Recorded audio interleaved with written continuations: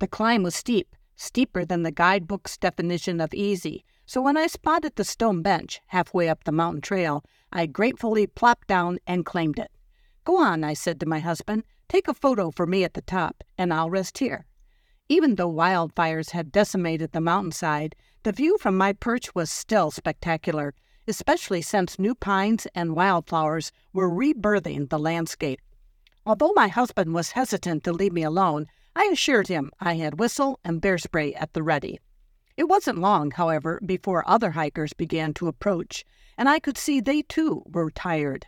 Sweating and panting, they glanced at me on the bench and then moved onward, clearly wary of intruding my space.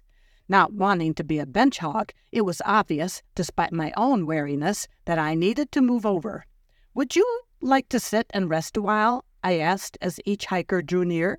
And yes, several did, visibly grateful for the offer.